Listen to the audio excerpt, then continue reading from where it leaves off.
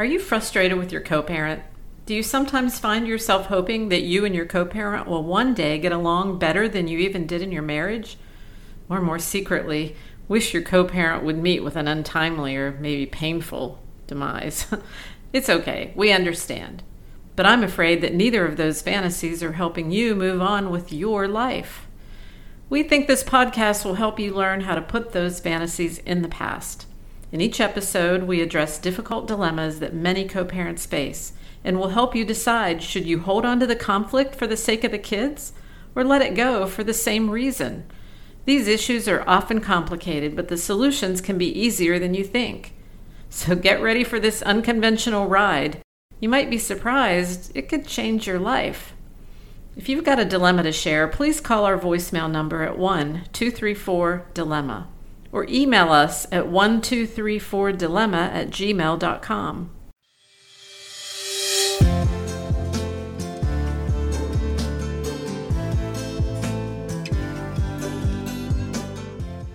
Welcome to Co-Parent Dilemmas, where we give you practical solutions to those impossible parents. I'm Diane Dirks. And I'm Rick Voiles.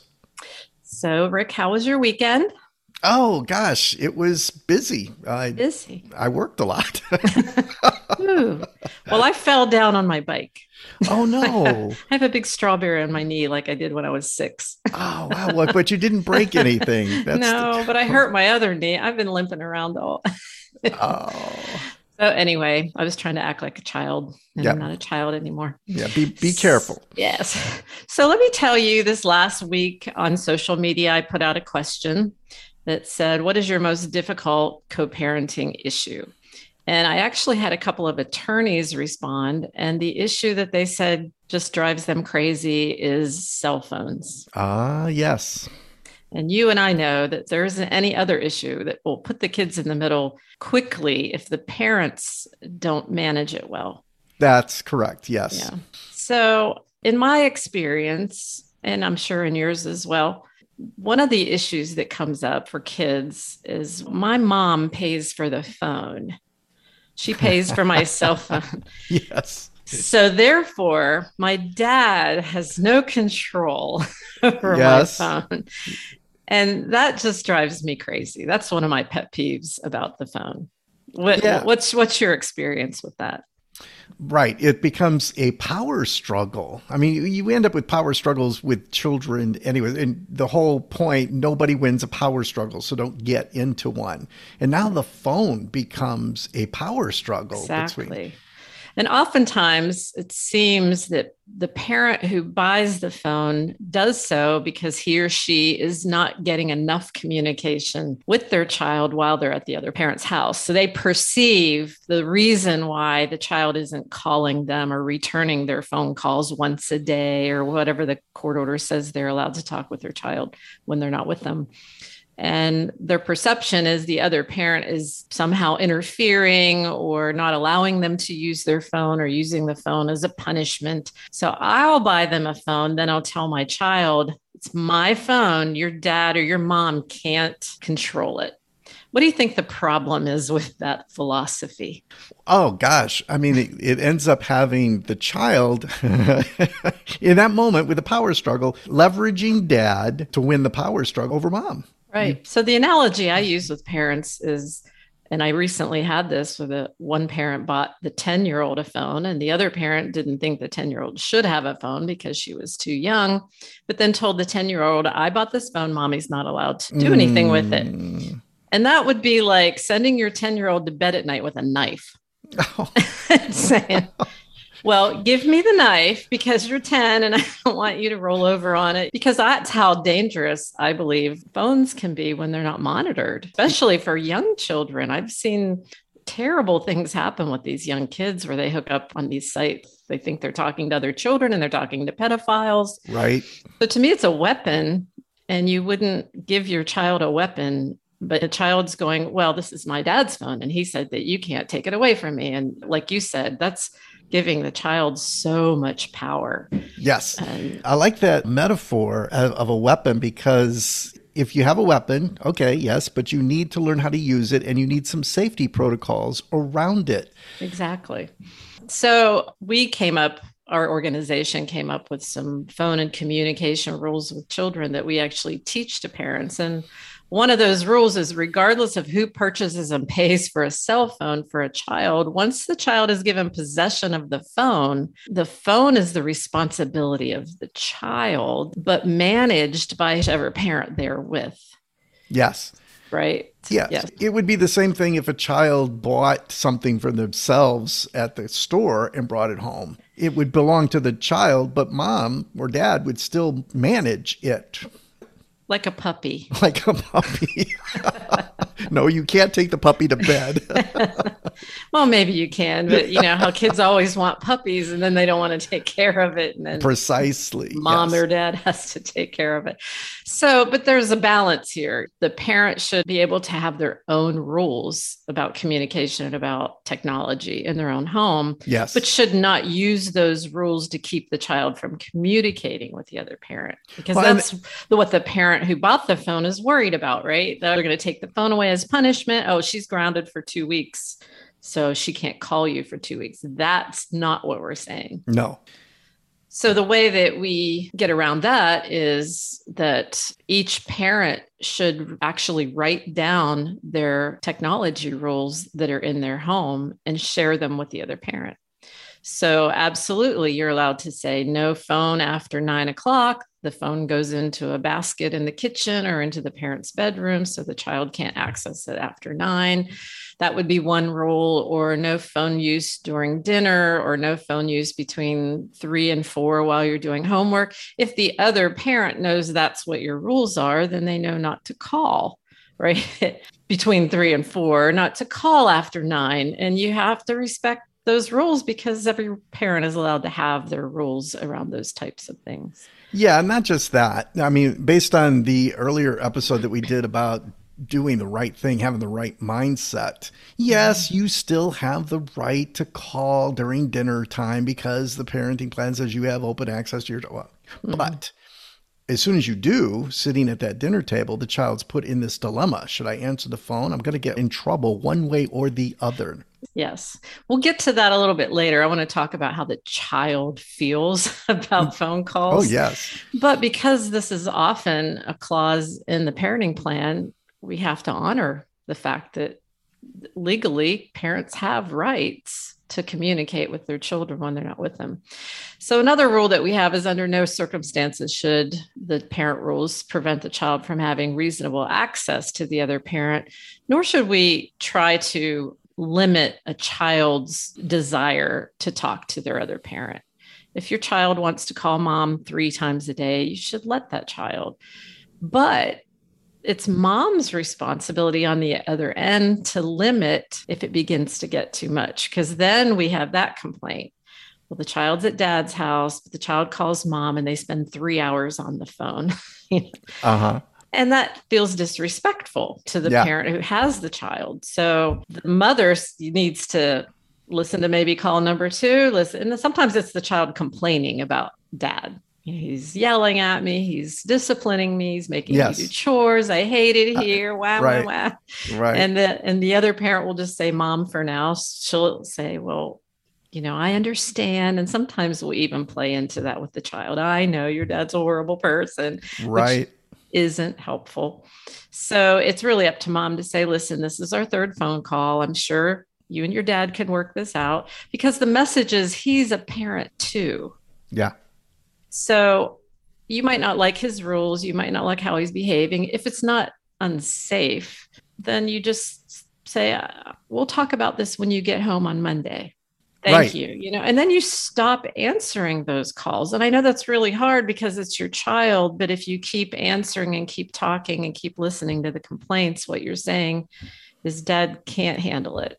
Right. And the danger is if the child believes, well, this could be for another episode sometime, but where the child believes that they have to be upset with dad in order to earn mom's good graces. So I need to call in the middle of the night and complain because mom's going to like that. That makes her happy somehow, which is borderline alienation behavior, right? Let's see. Another rule is that the parties agree to not require the child to be on speaker while talking on the phone. I think that should be a given, but it's surprising how many people will require that. And they shall each provide the child with a private place to have communication with the other parent. So, just as when they go to the other parent's house and they have private conversations, you're not privy to those. So, you shouldn't be private to their conversations when they're with you, or you shouldn't monitor their texting with the other parent. Yes. And this one, I think, is a great place to start in terms of creating your boundaries, healthy boundaries for the child, for the phone, and with the other parent. Because oftentimes what I see is they'll want to put it on speakerphone because they want to hear everything that other parent is saying to the child. And if they're going to say something wrong or say something about them or lie, and that has the other parent in their head too much. You're still thinking about defending yourself Right. and justifying yourself, and you're afraid of the other parent.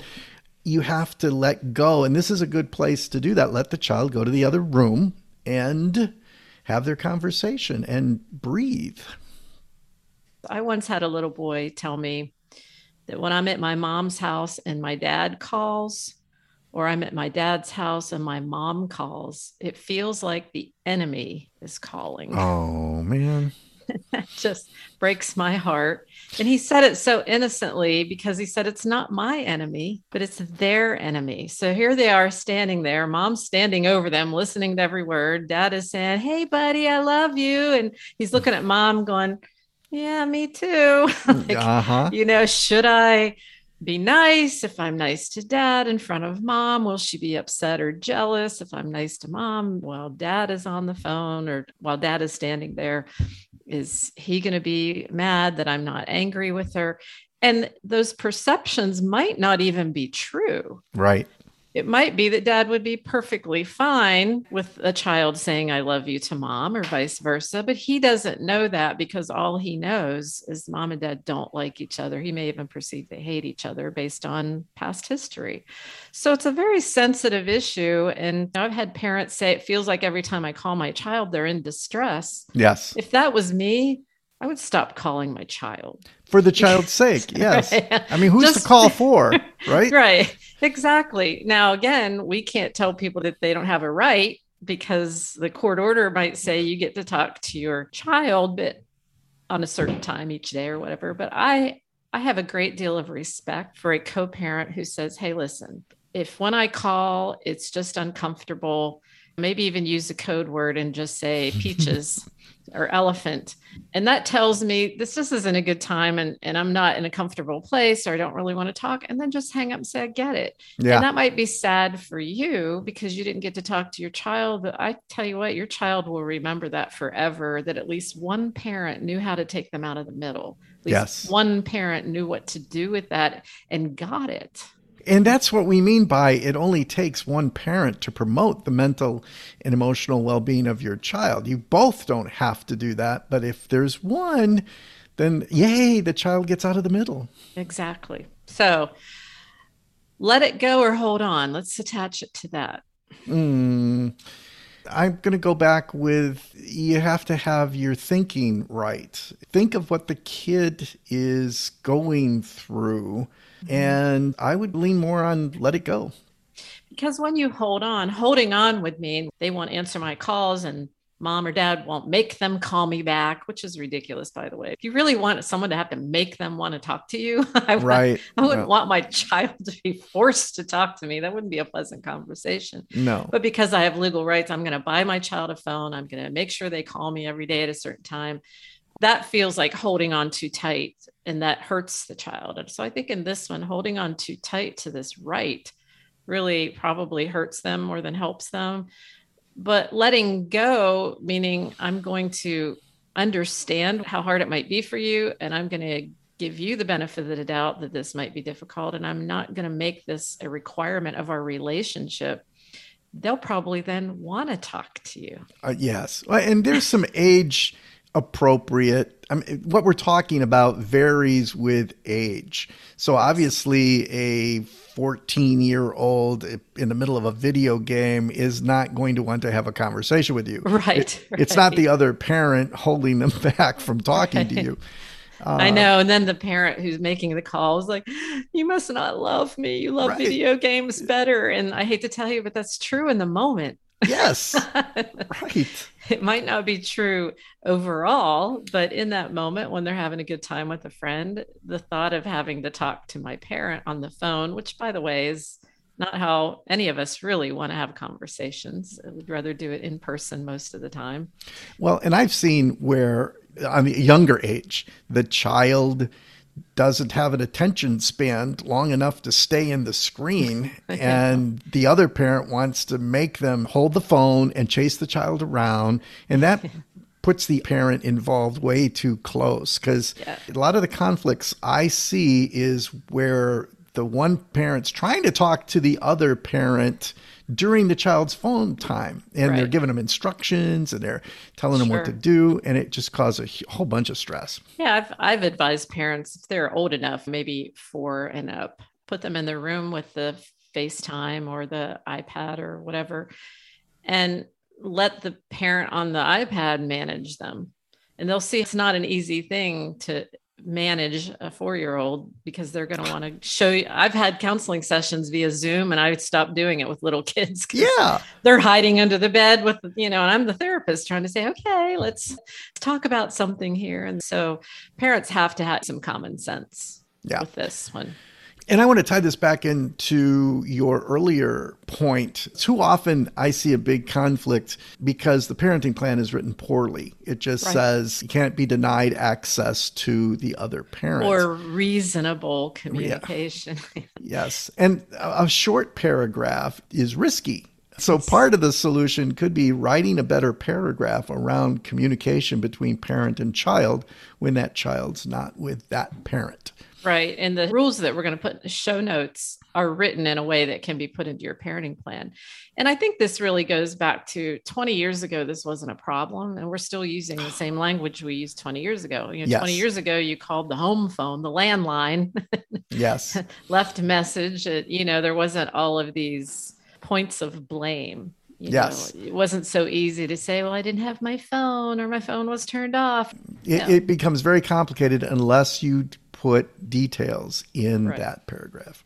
And as children get older, we forget that they're supposed to grow away from us. So the older they get, the less they really do want to talk to us. But yet I've seen so many co-parents take that personally, and you just have to allow your child to be a kid. Well, I'm glad that the attorneys decided to weigh in, and we invite attorneys to call as well, because oftentimes you have cases where maybe you're too close to the conflict and need an objective point of view. Yeah, these problems show up in attorneys' offices and counselors' office. So it's really nice that we could hear from them as well. So give us a call or email us. Yep. All right. Well, I will talk to you all next week. All right. Bye, everybody. Bye. We hope this episode was helpful to you. If you'd like to share your dilemma or tell us how something we said has benefited your situation, please call 1-234-DILEMMA. That's 234-362-3445. Or email 1234dilemma@gmail.com. Also, don't forget to subscribe to Co-Parent Dilemmas wherever you get your podcasts, and give us a favorable rating. That will make us more accessible to co-parents who are searching for help. Thank you for being part of our non-impossible family.